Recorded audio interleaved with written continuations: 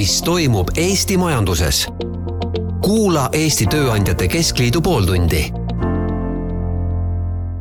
Tervist, minu nimi on Hando Sinisalu, te kuulete Tööandjate Keskliidu saadet ja täna räägime tööstusest. Meil on stuudios Estonian Celli juhatuse liige Siiri Lahe ja Viru keemiagrupi juhatuse esimees Ahti Asmann.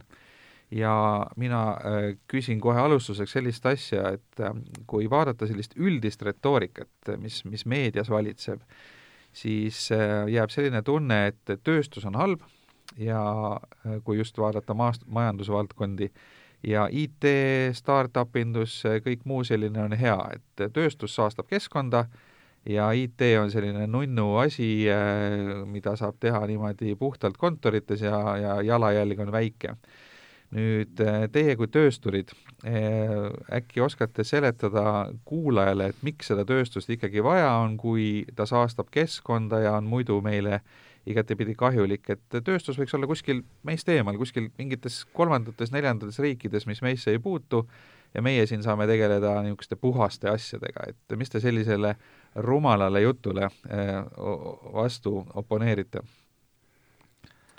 Ma võib-olla alustan ja siis Ahti täiendab ja vastastikku, et minu arvates tööstussektori roll on Eestis tugevalt alahinnatud, seda eriti arvestades seda, et jätkuvalt töötlev tööstus on Eestis suurim tööandja, ta panustab 3/4 ekspordist ja ka sisemajanduse koguprodukti on töötleva sektori panus kõige suurem võrreldes muude sektoritega.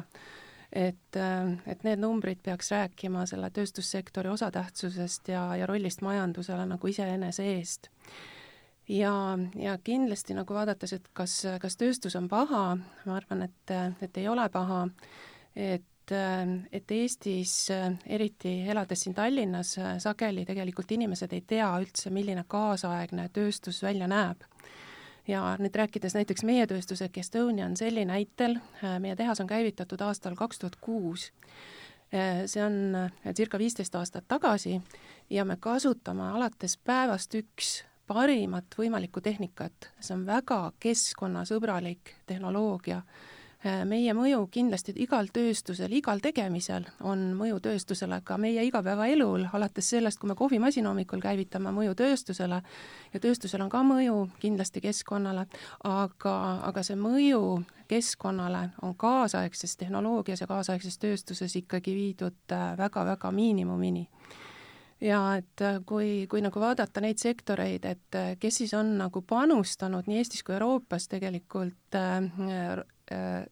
süsiniku jalajälje vähendamisele ja energiaefektiivsusele, siis minu andmetel tööstussektor on nagu sellise energiaefektiivsuse esirinnas kõikide teiste sektoritega võrreldes. No, tööstus versus siis IT-sektor, et eks meediale, avalikkusele meeldib nagu selline konflikti tekitamine, vastandamine, et ma nagu tegelikult nagu seda konflikti siin väga ei näe, et üks täiendab teist. Miks tööstus oluline on, millegipärast rikkaid riike kutsutakse rikkad tööstusriigid. Et ikkagi tööstus lisandväärtust toodab väga suurel hulgal ja need samad äpid, mida me teeme, keegi peab ju selle telefoni tootma, mille peale seda äppi panna. Et Siiriga olen kahtlemata nõus, et tööstuste töö kvaliteet, tehnoloogiate puhtus võrreldes 15-20 aastase ajaga on öö ja päev tegelikult. Et kahtlemata igasugusel inimtegevusel on mõju, aga ma arvan, iga tööstus tänapäeval saab aru, et ilma ühiskondliku toeta või ühiskondliku ja kogukonna nii-öelda akseptita sa enam kuskil maakonna nurgast tossutada ei saa, et ega elu ei olegi lihtne, tulebki vaadata 3 aspekti tavapäraselt, on majanduslik mõju, keskkonnamõju ja sotsiaalmajanduslik mõju ja ma usun, et kui me need 3 aspekti kokku paneme, siis tööstus on väga tugevatel jalgadel ja väga tugev alus Eesti majandusele ja maailma majandusele tervikuna. Ma võib-olla omalt poolt veel täiendaks seda sellega, et kui vaadata nagu Euroopa Liidu tööstuspoliitika nagu põhimõtteid, siis seal jätkuvalt nenditakse, et tööstus on olnud ja peaks olema jätkuvalt Euroopa Liidus majanduse ja rikkuse nagu alustala ehk selgroog. Mõistagi räägitakse ka Euroopa Liidus hästi palju digitaliseerimisest, räägitakse rohepöördest, ja see, mis me siin Eestis teeme, minu arvates on see, et me oleme võtnud need sõnad digitaliseerimine ja rohepöörde ja pannud nagu raskes keskme sinna, aga me tegelikult oleme jätnud tagaplaanile rääkimaks tööstuse päris rollist nagu majandusele. Ja võib-olla mõned aspektid veel, et võrreldes nagu nende rikaste riikidega, kellest Ahti rääkis, et ma korraks vaatasin enne siia stuudiosse tulekut ka statistikat, et kuidas on näiteks töötleva tööstuse osakaal SKP-sse, siis Eestis on see väiksem kui Euroopa Liidus keskmiselt, et meil on 13%, Euroopa Liidu keskmine eelmine aasta oli 14%, aga arenenud tööstusriikides nagu Saksamaal näituseks 19%, Austrias 17%, Soomes 15%, kõik need numbrid on suuremad kui Eestis, et me unistame nende riikide elatustasemest, aga me ei vaata, et kuidas nad selle SKP kasvu ja suuruse inimese kohta on saanud.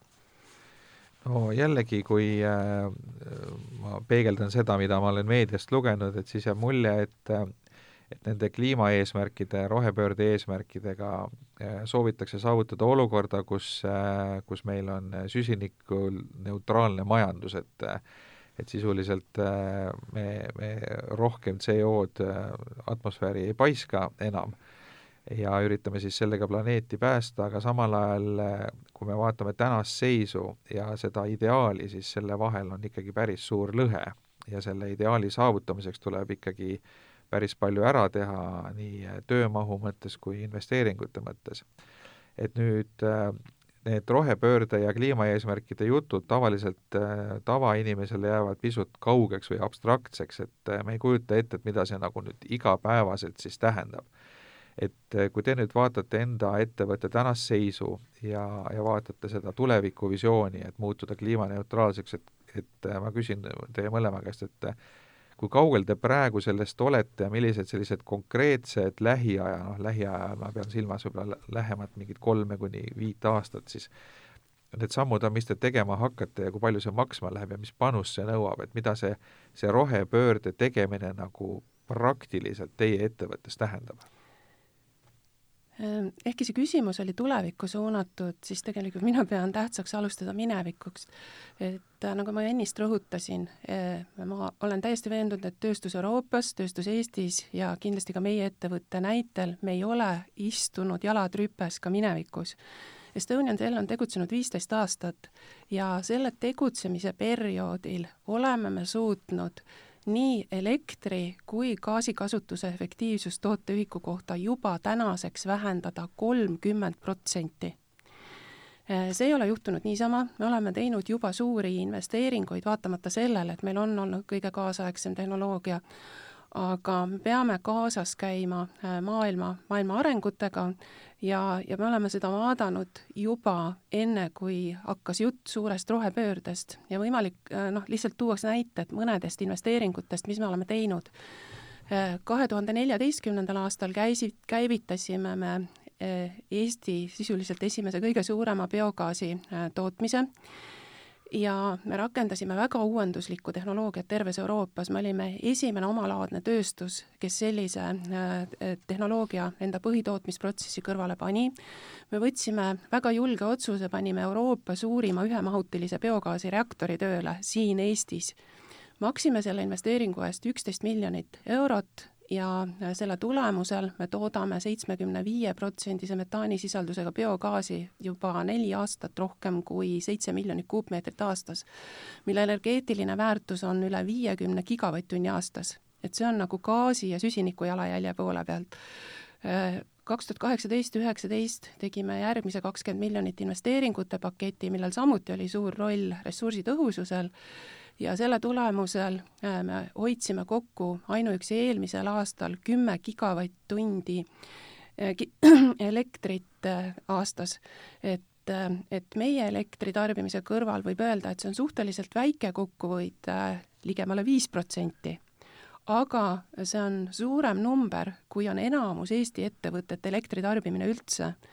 Et seetõttu tööstus on teinud lahendusi, aga mis on hästi oluline nagu silmas pidada, et nii keskkonna kui sotsiaalse vastutuse osas jätkusuutlikud lahendused, nad peavad olema ka majanduslikult mõistlikud ehk jätkusuutlikud. Ja me oma tööstusarus tegeleme sellega igapäevaselt, meil on väga mitmed variandid laual, millega me töötame, ja see probleem, et miks ma ei saa nagu uutest investeeringutest kindlas kõneviisis rääkida, on see, et mitte ühestki nendest paljudest lahendustest, millega me täna töötame, me ei ole leidnud täna veel seda, millal oleks majanduslik tasuvus, aga me jätkame seda tööd. Ehk ma arvan, et kõik kuulajad võivad väga kindlad olla, et tööstussektoris me oleme rakendanud ja rakendame ka tulevikus rohelisi lahendusi. See tähendab seda, et see keskkonna investeering selles suunas, et vähendada süsiniku emissiooni tingimata ei pruugi olla majanduslikult efektiivne, et tegelikult te otsite seda tasakaalupunkti, et saavutada mõlemat eesmärki.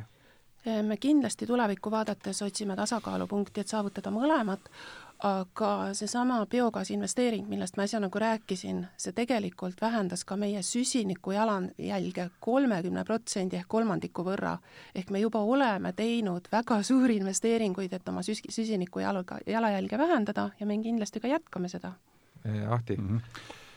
Ma hakkaks ka natuke kaugemalt pihta, et mis see rohepööre on, et praegu on öeldud eesmärgiks 0 süsinikuheidet, nii-öelda netoheide 0 aastaks 2050. Enne seda oli eesmärk, et 80% peab süsinikuheide vähenema võrreldes 90. aastaga.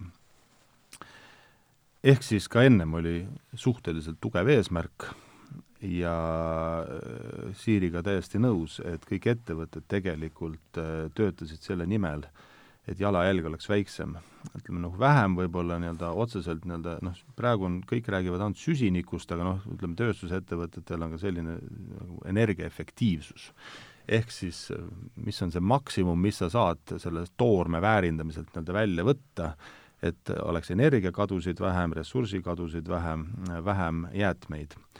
See on olnud põhiline põhifookus, millele on siis lisandunud suurem fookus veel siis CO2 enda vähendamisele. Natukene on see küsimus, et sama see majandusliku efektiivsus, et rusikareegel ütleb, et see sama 80% sa võid saavutada mõistlike kulutustega, et see viimane 10-20% võib osutuda tihtipeale ebamõistlikult kalliks.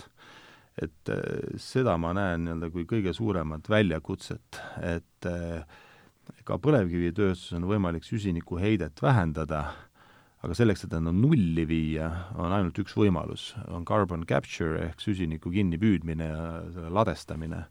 Tänaste teadmistega maksab see umbes, ütleme erinevad hinnangud, 130 eurot tonn pluss miinus. Et selleks, et see oleks mõistlik, selleks peaksid energiakandjate hinnad olema tänasega võrreldes, ütleme niimoodi, poole kallimad, eks. Et see on see väljakutse, et justkui ühest küljest on just omapärane, et tegelikult poliitikud räägivad rohepöördest nagu mingist täiesti uuest asjast, mis tegelikult nähti ju seda, et Euroopa liigub liiga aeglaselt, Euroopa liikmesriigid liiguvad liiga aeglaselt selle poole, et tuleb anda riikidele, maailmale ja ettevõtlusele tugevam signaal. Siin ma jään natukene eriarvamusele Euroopa Komisjoni lähenemisega. Minu meelest tuleb pigem töötada nende riikidega, kes oma eesmärke ei täida eelkõige, et sa viskad uue loosungi välja, mille täitmise tähtaeg on 30 aasta pärast ja puuduvad igasugused tehnoloogilised lahendused selle saavutamiseks, et see võtab ära ka motivatsiooni nendel ettevõtetel, kes suudaks oma CO2 võrdlemisi suurte investeeringute toel vähendada näiteks 50% või 70% või 80%. Et see on selline nagu väljakutse, et kus tegelikult, mis võib isegi nagu anda tagasilöögi, et saades aru, et sa ei suuda saavutada nullheidet, jätad sa ka tegemata investeeringu, mis vähendab CO2 50%. Et see on nagu selline, millega meie võitleme ja no me oleme arvutanud läbi väga palju erinevaid viise, kuidas CO2 vähendada. Et meil on protsessiheide tootmisprotsessidest ja põlevkivi gaasi me põlendame täna nagu VKG energias soojuseks, elektriks, tööstuslikuks auruks, et sellel gaasil on kindlasti nagu sama metanooli tootmise näol erinevaid kasutamise alternatiive, aga need lahendavad küsimuse ainult osaliselt ja ka need on üsna kallid, et tasuvus on ikkagi 10+ aastat. Et täna ei lahenda sellega ühtegi seda globaalset probleemi ja tänane keskkond ka ei luba võtta vastu investeerimisotsuseid nii pika aja horisondi peale, sest maksukeskkond on ju tegelikult teadmata täna.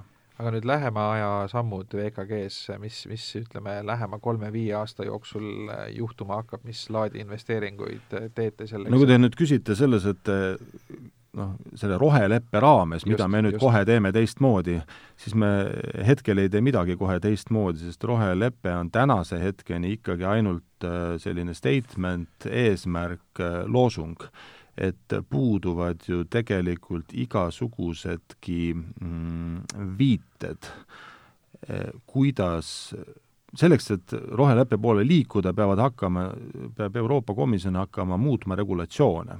Aga täna puutub igasugune teadmine, millises suunas neid regulatsioone muutma hakatakse ja puudub ka kahjuks minu meelest teadmine, millises suunas Eesti näeb, et võiks eesmärgi poole liikuda.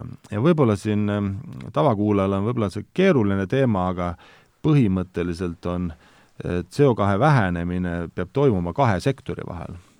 Üks on nii-öelda kasvuhoonegaaside kauplemissüsteemi kuuluvad ettevõtted, suured käitised, Estonian Cell, Viru Keemia Grupp, Eesti Energia, suuremad katlamajad ja nii edasi. Ja siis on non-ETS ehk siis need sektorid, kes ei kuulu kauplemissüsteemi nagu põllumajandus, transport, linnade kütmine, ütleme igapäevane inimese jalajälg. Et täna on valdav rõhk läinud CO2 süsiniku maksustamisele, nende tööstuste maksustamisele.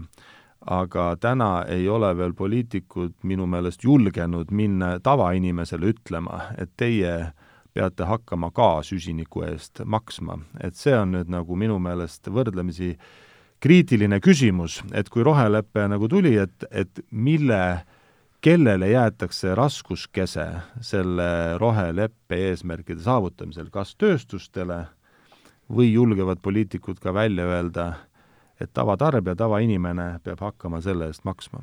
No see, mida Siiri ka enne ütles, oli tegelikult ju see, et tööstused ettevõtjatena ei saa teha investeeringuid, mis on negatiivsed, et nad ikkagi peavad investeeringuid tehes arvestama sellega, et see kuidagi pidi ära tasub siis.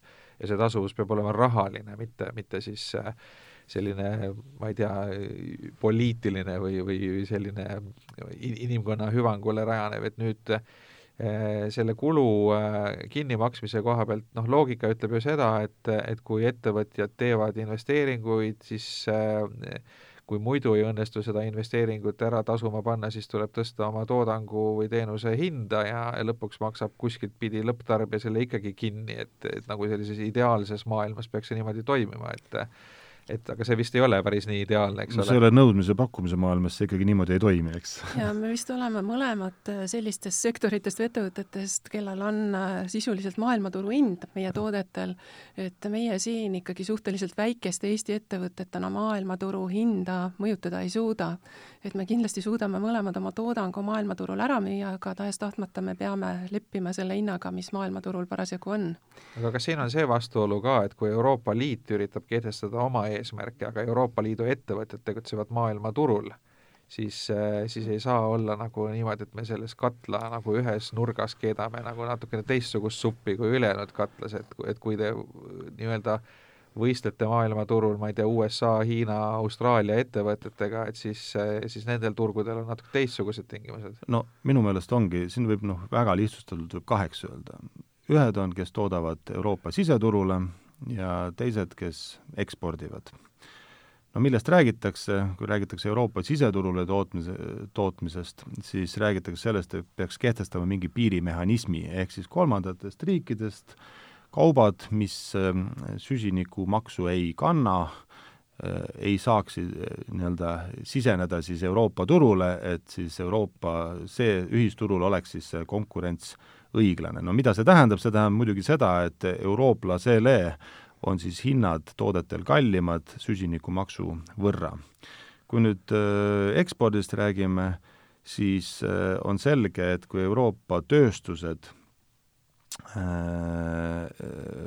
kannavad süsinikumaksu, siis me ilmselgelt ei ole konkurentsis nii-öelda, või meie konkurentsivõime on kahtlemata nõrgem võrreldes muude riikidega. Täna me oleme, Viru Keemia Grupina me oleme hästi rahul sellega, et kui me vaatame eelmist aastat, milline naftaturu aastas oli, tegelikult Ameerika Ühendriikides olid ju kildanafta puuraukude arv vähenes ülikiiresti, nafta hind oli kohati negatiivne, et me oleme sel aasta, me veel auditeerime tulemusi, me lõpetame selle aasta kasumiga ja suudame väga edukalt konkureerida. Kui meie nii-öelda süsinikumaksuga meie konkurentsivõime hävitatakse, siis see tööstus lihtsalt liigub Euroopast teistesse riikidesse. Ja kui ma vaatan nagu Euroopa tööstusorganisatsioonide seisukohti, ütleme, Viru Keemia Grupp kuulub näiteks Euroopas rafineerimissektorisse. Eesti valitsejad defineerisid meid energiasektorina, aga Euroopa regulatsioonides oleme me rafineerijad. Siis rafineerimissektor ütles, et nemad toetavad rohepööret. Aga selleks on lihtsalt vaja 650 miljardit toetust tehaste ümber ehitamiseks. Ehk siis põhimõtteliselt, kuna Euroopa rafineerimissektor toodab nagu lõpptoodet Euroopa turule, siis ta ütleb, lihtsustatult öeldes võiks öelda, et neil pole mingit vahet, mis toorest teha, lihtsalt nad peavad tehased ümber ehitama. Kui keegi annab neile 650 miljardit, siis võib ju seda teha. Eks küsimus lihtsalt ongi see, et 650 miljardit võib investeerida, keegi peab selle kinni maksma. Selleks on, kas sa küsid selle siis tarbijalt või sa trükid raha juurde. Eks need valikud on. Aga seda juttu kuulates jääb mulje, et see on iseenesest absurdne eesmärk on üritada Euroopas saavutada eesmärke ja panna koormus Euroopa ettevõtetele, sest kliima ei ole, meil ei ole Euroopa kliimat, eks ole, meil on globaalne kliima ja tegelikult need globaalsed ülesanded, et kui tootmine läheb Euroopast ära mingisse teise riiki, Aafrikasse või Hiinasse ja seal tehakse seda siis loodust saastavalt, siis mõju jõuab meile ikkagi tagasi, et seda ei olegi nagu võimalik ainult ühe majanduspiirkonna raames lahendada.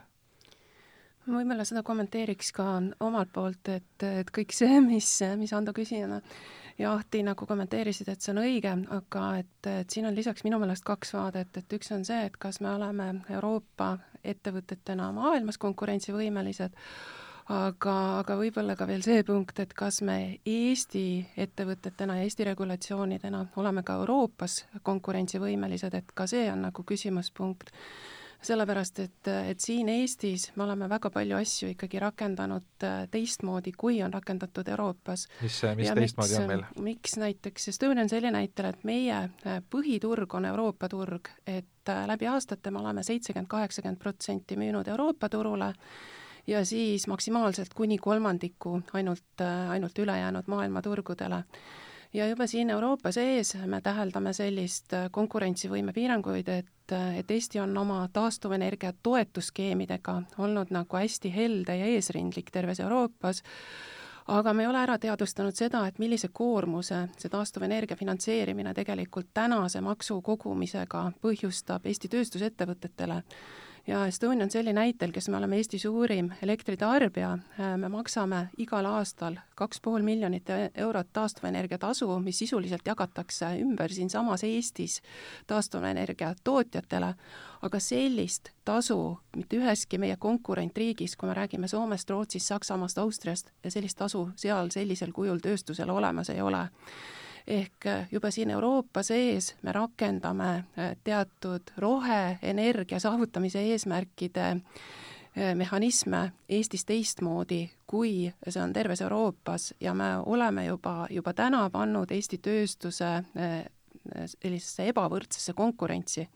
Ja võib-olla selle juures on hästi oluline, et kui Estonian Cell on näiteks kommunikeerinud, et seda maksubaasi nagu muuta selliseks, nagu on Euroopas, siis sageli pööratakse see nagu selliseks, et me küsime abiraha. Tegelikult me ei küsi abiraha, me küsime konkurentsivõimelist maksukeskkonda, et meie arvates saavad abiraha need, kes taastuvenergiat toodavad, mitte need ettevõtted, kes selle kinni maksavad ehk finantseerivad. Et tegelikult võib-olla peaks võtma natukene rõhuasetust maha sellelt abirahade süsteemilt ja mõtlema, et kuidas tagada ettevõtlusele siin Eestis, mitte ainult maailmaga võrreldes, vaid ka Euroopaga võrreldes konkurentsivõimeline keskkond. Ma lisaks siia veel, et topeltmaksustamise näiteid, et põhimõtteliselt seesama süsinikumaks. Ettevõtted ostavad süsinikukvoote, see raha, riigid emiteerivad neid kvoote nii-öelda, siis riigid müüvad neid kvoote ja saavad tulu. Regulatsioon ütleb, et sellest vähemalt, riigi poolt saadavast tulust vähemalt 50% pead sa kasutama rohe eesmärkidel, kas investeerimistoetusteks või mis iganes dotatsioonideks, ja kuni 50% maksimum, 50% võid sa kulutada lihtsalt riigieelarve kulude katmiseks. 20 aasta numbrid ma ei tea, 19. ja 18. aastal Eesti riik mõlemal aastal sai 140 miljonit tulu CO2 müügist, 280 miljonit 2 aasta peale kokku, eks. Et ühest küljest ettevõtted ostavad kvooti, millest peaks toetama taastuvenergiaprojekte ja siis sa maksad veel taastuvenergia tasu. Et see on tegelikult nagu ilmselgelt nagu topeltmaksustamine. Et arusaadav, riigil raha alati vähe, eks, ja siis võetakse sealt, kust võtta on, ja seetõttu on nagu inimestelt ei julgeta küsida, ja siis eks siis see koormus ongi praegu olnud nagu tööstuste kanda, Kuna Eestis tööstuspoliitika puudub, siis tegelikult ei olegi keegi sõnastanud, et mida me siis tööstustel tahame, ootame, nagu see ongi minu arust kõige kurvem selle asja juures, et tihtipeale küsitakse meilt, et mida te riigilt ootate. Ühest küljest tahaks öelda, me ei oota riigilt nagu midagi, me ei oota riigilt indikatsiooni, mida me peame tegema või et me ei oska teha. Me alati selle oskame ise mõelda. Me vaatame, mis on turul vajadus, tegutseme, aga me tahame tõesti võib-olla vähim, mis me tahame, on lihtne ja arusaadav, prognoositav maksukeskkond. Ja ma ütleks, et seda tööstuspoliitikat oleks just riigile endale vaja, et ta oskaks oma otsuseid analüüsida, arusaadavamaks teha, et saada aru, et mis teeb talle riigile kahju ja mis teeb kasu. No ainsa majandusvaldkonnana on meil IT-minister, eks ole, ja siin on näiteks turismiettevõtjad lausa ütlesid seda, et nad ei teagi, kellele nad oma probleeme peaks kurtma, sest ükski ministeerium otseselt nagu turismiga ei tegele, et kas tööstusministrit võiks ka Eestil vaja olla või kedagi nii-öelda riigi tööstuse peavisionääri või ma ei tea, mis iganes selle ametikoha nimi peaks olema?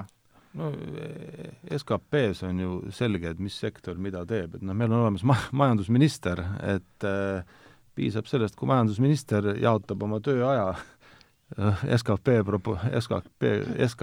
proportsioonis, et ma usun, et ma ei tea, mingeid uusi ministreid küll tarvis ei ole. Aga see tööstuspoliitika, miks seda siis ei ole?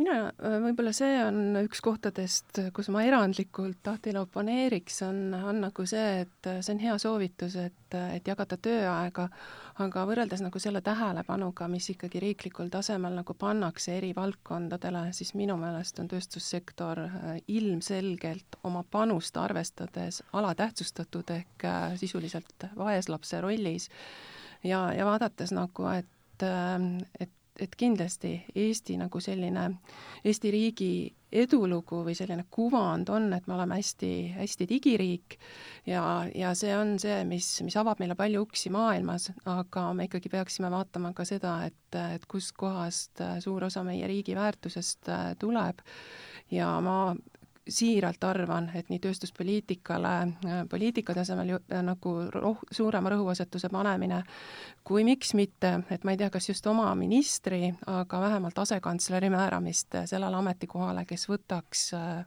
sisuliselt majandusse suurima panuse andva sektori eest erihoolt selle just konkurentsivõime seisukohalt, et see kindlasti oleks nagu vajalik. Tekkis asekantsler või mingi digiehitus asekantsler või ma ei tea, mingi selline asi oli.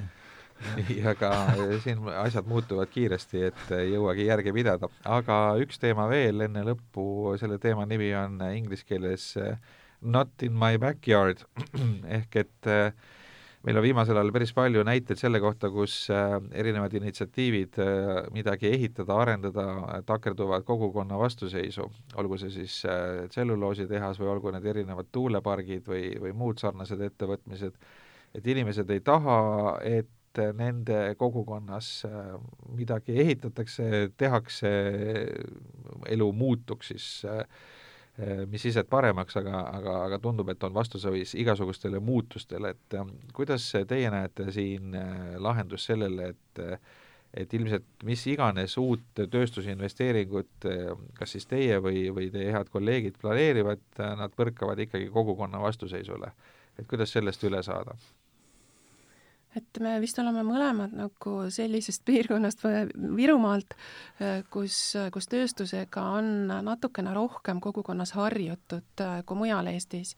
Ja ma usun ka seda, et inimesed, kes elavad meie kõrval ja meie ümber, nendel on nagu teatud kogemus juba sellega, et tööstuse mõju ei pruugi olla ilmtingimata negatiivne, vaid inimesed oskavad ka väärtustada tööstust tööandjana ja nähes, et keskkond meie ümber säilib, et me ei kahjusta keskkonda, siis ma usun, et nendes piirkondades Eestis, kus tööstus juba märkimisväärselt kohal on, seda probleemi võib-olla sellisel määral olemas ei olegi. Aga ma võib-olla teeks korra väikese kõrvalepõike, et nagu mõtlemaks, et miks meil siin Eestis ikkagi seda tööstust olla võiks. Ja mina olen siiralt seda meelt, et iga riigi nagu selline loomulik kasvueelis on see, et need ressursid, mis selles riigis olemas on, peaks saama väärindatud selles riigis. Ja kui me nüüd näiteks vaatame Eestit meie sektori ehk siis puitmass- ja paberitööstuse valdkonnas, siis meil on sisuliselt 2 suurt ettevõtet, mõned hästi pisikesed, aga sisuliselt võib öelda, et võrreldes Skandinaavia riikidega, mis on samuti hästi metsarikkad riigid, Eestis sisuliselt paberi- ja puitmass- ja tselluloositööstus puudub. Kui Skandinaavia riikides ma olen kuulnud, et inimesed on nagu lausa uhked, et nendel on peaaegu igas külas see meie tööstusharu olemas, siis Eestis, nii nagu te ütlesite, me võitleme selle vastu, et see jumala eest meie tagaaias ei oleks. Ja see küsimus on nagu selles, et vaadates seda sama paberipuud, mida meie oma tehases väärindame 5 korda võrreldes selle sama paberipuu ekspordiga, et me kaotame 5 korda väärtuses, kui me selle sama paberipuu ekspordime, üldjuhul siia samasse meie naaberriikidesse, kes siis leiavad võimaluse, et sellele puidule nagu väärtust lisada. Et see võib-olla on nagu see koht, kus on meil puudu selgitustöö, et kõigepealt selgitada, et kuidas kaasaegne tööstus on keskkonnasõbralik, kuidas kaasaegne tööstus iseenesest juba võtab hoolt selle üle, et rohelisemaks ja rohelisemaks muuta, aga sinna juurde ka selgitada, kuidas see aitab meie kõikide majanduslikku heaolu parandada. Täiesti nõus selle traditsioonide koha pealt, kui ma töötasin raudteel, ma käisin Austrias rööpatehases, kus nad sulatasid metalli ja tootsid rööpaid. See asus Alpides, põhimõtteliselt seal, kus me käime aeg-ajalt suusatamas. Et sellise tehase ehitamine, ütleme, kui analoogiat tuua, siis teeks terase sulatusahju näiteks Lahemaale. Ma usun, et see on nagu absoluutselt välistatud. Aga seal kõik toimis 200 meetri raadiuses olid majadel aknad puhtad, oja voolas läbi, inimesed, kalamehed püüdsid forelli, eks. Et noh, see kõik on võimalik, eks. Et see on kuskil on traditsioonid, saadakse aru tõesti, et see asi nagu toimib. Aga muidugi nagu lihtne on tõesti kohalikke omavalitsusi siin pahandada nendega, et siin lehtedest käis läbi, et mõtle, Narva Jõesuu ei olnud nõus mingit tuha väärindamise detailplaneeringut või mingit eriplaneeringut algatama.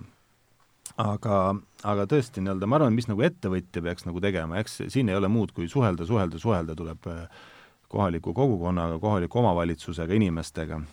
Et selge on see, et tööstusel mingi mõju on ja tuleb maksimaalselt teha selleks, et see mõju oleks väike või probleemid lahendatavad.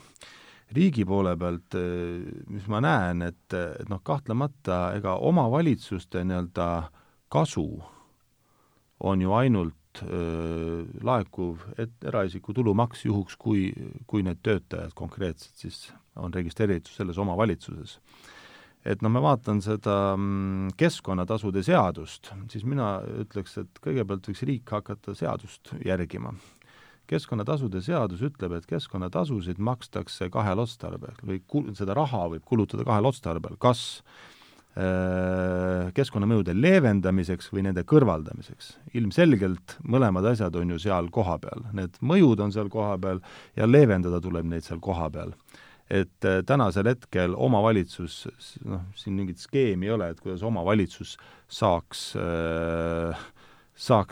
siis rahalisi vahendeid, et ta saaks leevendada, et ta saaks kogukonnale midagi selle rahadega siis ära teha, et kogukonnal läheks nagu paremaks. Et see tähendab seda, et kui planeeriti seda tselluloositehast Tartumaale, et siis tegelikult need keskkonnatasud võib-olla oleks kasutust leidnud hoopis Virumaal. Tartumaa näide, eks kõik ütlevad, et Emajõe vee kvaliteet on juba täna nii halb, aga keegi ei mõtle, aga teeks siis midagi, et see kvaliteet ei oleks siis nii halb, et puhastaks ekstra, et ta oli juba täna nii halb, aga keegi ju midagi selleks ei teadnud. Võib-olla oleks siin leidnud võimaluse, kuidas siis parandada Emajõe vee kvaliteeti. Ja, et võib-olla selle tehase ehitamise käigus oleks saanud teha, jah. Sa saad mitu asja juba nii ehk naa, igasugune tootmine, investeering puhastusseadmetesse ja nii edasi, eks. Et ettevõtja suhtlemine kohaliku kogukonnaga, eks siin on ka siin omad dilemmad, et ühest küljest sa maksad kõiki neid makse, sa maksad kõiki keskkonnatasusid ja siis sa pead veel tagama, et ka kohalikul omavalitsusel oleks huvi, sealhulgas rahaline huvi, et loomulikult kogukonna elu tuleb toetada, ühiskonna liikmed tahame me kõik olla kogukonna liikmed. Aga ma arvan, et ettevõtjad need pooled lahendavad ära. Ainukene, ma vaatan, kus see toimib, on põlevkivi ressursitasu, kus omavalitsus saab ikkagi kindla summa igast välja kaevandatud põlevkivi tonnist.